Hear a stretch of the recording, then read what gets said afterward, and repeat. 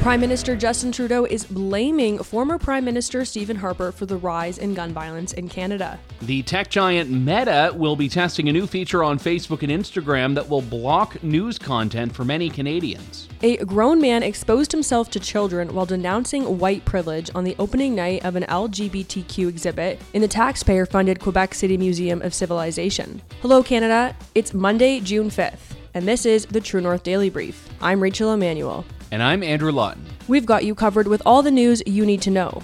Let's discuss the top stories of the day and the True North exclusives you won't hear anywhere else.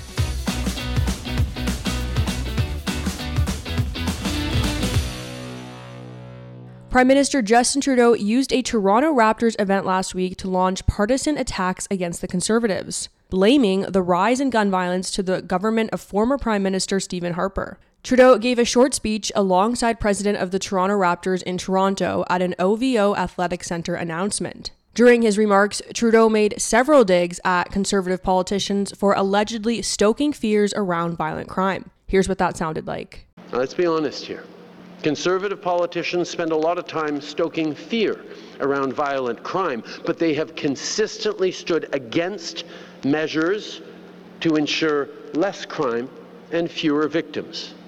The truth is, the previous Conservative government made absolutely no effort to tackle gun violence, and to this day, Conservative politicians continue to cozy up to the gun lobby.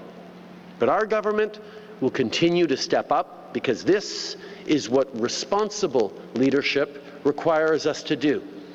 Trudeau made those comments even while Stephen Harper has not been Prime Minister for nearly 8 years.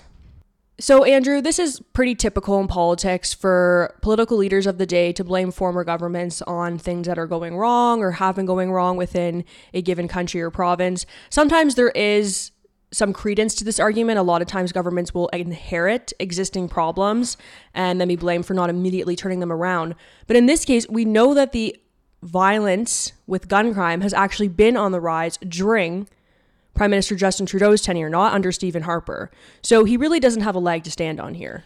No, and he's also done a lot of things on the gun file, things that people like me have criticized for having nothing to do with gun crime because they target law-abiding gun owners. But at a certain point, when you maybe pass the first year or two in office, when you've enacted policy on this particular issue, you don't get to blame the predecessor when it hasn't fixed it, especially when critics have been pointing out exactly why your measures aren't working. Well, that's just it. That's the other side of the coin here. Here he's saying that Conservatives have consistently stood against measures to ensure less crime and fewer victims, which is just absolutely not the case. We know that Conservatives are extremely concerned about the rising criminal activity in Canada. Certainly, Pierre Poilievre has spoken to it time and time again, but what they are concerned with is some of the measures that have really just been targeting people who use guns for sport shooting, who use guns for farming and for hunting. These are the types of measures that the Liberal government is pursuing. Absolutely, and I cannot restate enough the utter mismatch in priorities between what a lot of people would find uncontroversial when you talk about going after border smuggling, when you talk about going after illegal guns, and what the government does, which is go after the licensed, regulated, registered firearms regime, which by its very nature only targets those who are diligent about following the law. And I mean, every time I say this, it seems like it's so stupid because it's so obvious, yet despite how obvious it is, that really hasn't translated into the government's priorities here on the firearms file. As the Trudeau government's controversial online news act, C-18, inches closer to becoming law, the tech giant Meta, that's the parent company of Facebook, is testing a new feature that will block news content for many Canadians in a trial run that will last a month. The announcement comes as the head of public policy at Meta Canada, Rachel Curran, said the platform will be making a stand against C-18, which is the bill requiring social media platforms to pay Canadian news outlets for their content. Meta says it's prepared to block news altogether on Facebook and Instagram if C-18 passes the Senate, which could come as early as this month. This is something that Curran told the Canadian Press will roll out to 1 to 5% of Canada's 24 million Facebook users. It will prevent them from viewing links to news articles, reels, and stories. It could affect us here at True North. It'll certainly affect those who are trying to click on a link to a CBC story or a CTV story if they're in that target group.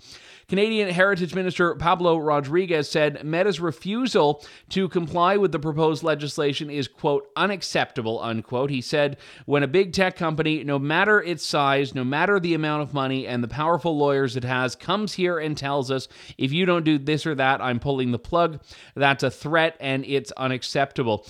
This is, to me, baffling. The government should be grateful Facebook is doing this because its entire argument with Bill C-18 has been that the social media companies are stealing news content. So if they're saying, okay, we will make sure our platforms don't have any of this content, that's giving them what they said they wanted. Yeah, that's actually an excellent point. I guess you've revealed their true plot, which is to get these tech companies to pay out to social media companies and to news outlets. You know, you just mentioned we over at True North might be affected by this individually. We both have Facebook pages. I'm sure we'll be impacted by this. So while it's a bad thing for us, I personally can't say that I'm upset that Facebook is doing this because the government has no right to force these private companies to pay out to news companies which are already benefiting from sharing their work on Facebook for free, which is sending tons of users back to their site, which is giving tons of traction to their content. And so while this policy might be bad for us personally, I totally agree with Facebook's decision here. And I think that Pablo Rodriguez's statement calling it unacceptable, it's been like this for a while now, but just their inability to understand that it's so inappropriate for them to wade into a private company and dictate how they need to run is baffling to me. Absolutely. And again, remember, this is all coming as part of a big package of internet regulations. We had Bill C-11, we have C-18, we have the rumored online hate legislation that will be coming up. So the government is basically making this full-out assault on control of the internet, and it's Canadians who pay the price for this. A grown man exposed his penis to children while denouncing white privilege in a performance on the opening night of the taxpayer-funded Quebec City Museum of Civilization's Love Me Gender exhibit. The museum is defending the act as, quote, contemporary art performance aimed at representing artistic diversity.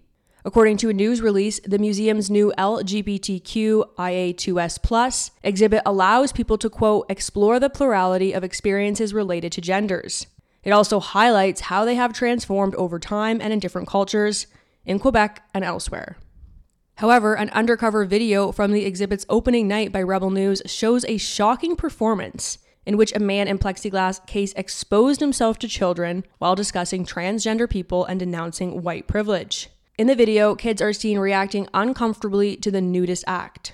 The exhibit also features multiple pride flags, different modelings of penises, vaginas, and breasts, vials of hormones, photos of political tattoos, trans bodies, and desecrated Christian outfits and symbols. The Quebec City Museum of Civilization is a provincial government institution and receives millions of dollars annually from taxpayers. The Love Me Gender exhibit will be at the museum until April 14th, 2024. It is sponsored by TD Bank and Ubisoft. I'm not honestly surprised at all that this happened in a museum, even if it is a taxpayer-funded museum. What I am surprised at is that the parents in the room didn't immediately grab their children and say, we're leaving, I can sense where this is going. This is absolutely not appropriate for a minor to be watching. Yeah, there's a question that I have about what the demographic in the audience is. Are these parents that just stumbled upon for the right reasons and then were too uncomfortable to leave? Or are these people that knew what they were going to, knew what they were getting into, and really wanted to expose their children, literally and figuratively, to this? I don't know. And let me say, museums have come a long way since I was a kid. I mean, I remember learning about dinosaurs and ancient Egypt and mummies and, mammals and reptiles and all of that. The idea that you have to sit down as a child and be preached to about very contentious political and social issues in a very vulgar way is absurd, and that those who criticize this are maligned as being the real bigots when it has nothing to do with your tolerance or acceptance and everything to do with age appropriateness is quite a shameful turn on this stuff. Well, and Andrew, maybe I'm off base about this, but when you're saying you went to museums as a student and you learned about ancient Egypt and you learned about the pyramids and you learned about dinosaurs, you were learning about things that had happened long periods ago in history, which is typically what one thinks of when they go to a museum. You're going to learn about a historical event. When you're in Germany, you know, they have Holocaust museums, they have museums about World War I and World War II where you can go and learn about history. But really in this case, you're learning, the kids are being taught things that are undecided or being discussed and debated in society right now. They're basically looking at the topic of the day at the museum. And, you know, certainly you can have topical things at museum, but this is not a historical event. These are things that are still being discussed and decided onto society as to how appropriate these types of issues are and how far we need to go. And so then to expose your children to this in such a vulgar way, as you mentioned, it really kind of makes me scratch my head as to if they wouldn't be better off learning on decided historical fact, so to speak. Yeah, I think that's a very key point that you raise, Rachel. And it's not to me that it's stuff that's current. It's that it's stuff that's unsettled and stuff that is not determined, where if you were to go out into the general population, you would find people that have very differing beliefs. I mean, even just take a look at the medium. If you were to go around and say, hey, should a guy be naked and preaching to children about white privilege? I think you're going to find some people that say, yeah, that's fine, and some people that say, maybe I'm not on board with that. And then the message itself is a contentious one. And I don't even see this as a free speech issue. I mean, let's just take, legal limits on decency out of the equation here. What are the parents thinking? What is it that you think your child is getting out of this other than confusion? That's it for today, and don't forget to check in at www.tnc.news throughout the day for all the news you need to know. And if you're able, please consider supporting independent media over at donate.tnc.news. Thanks for listening. Have a great day.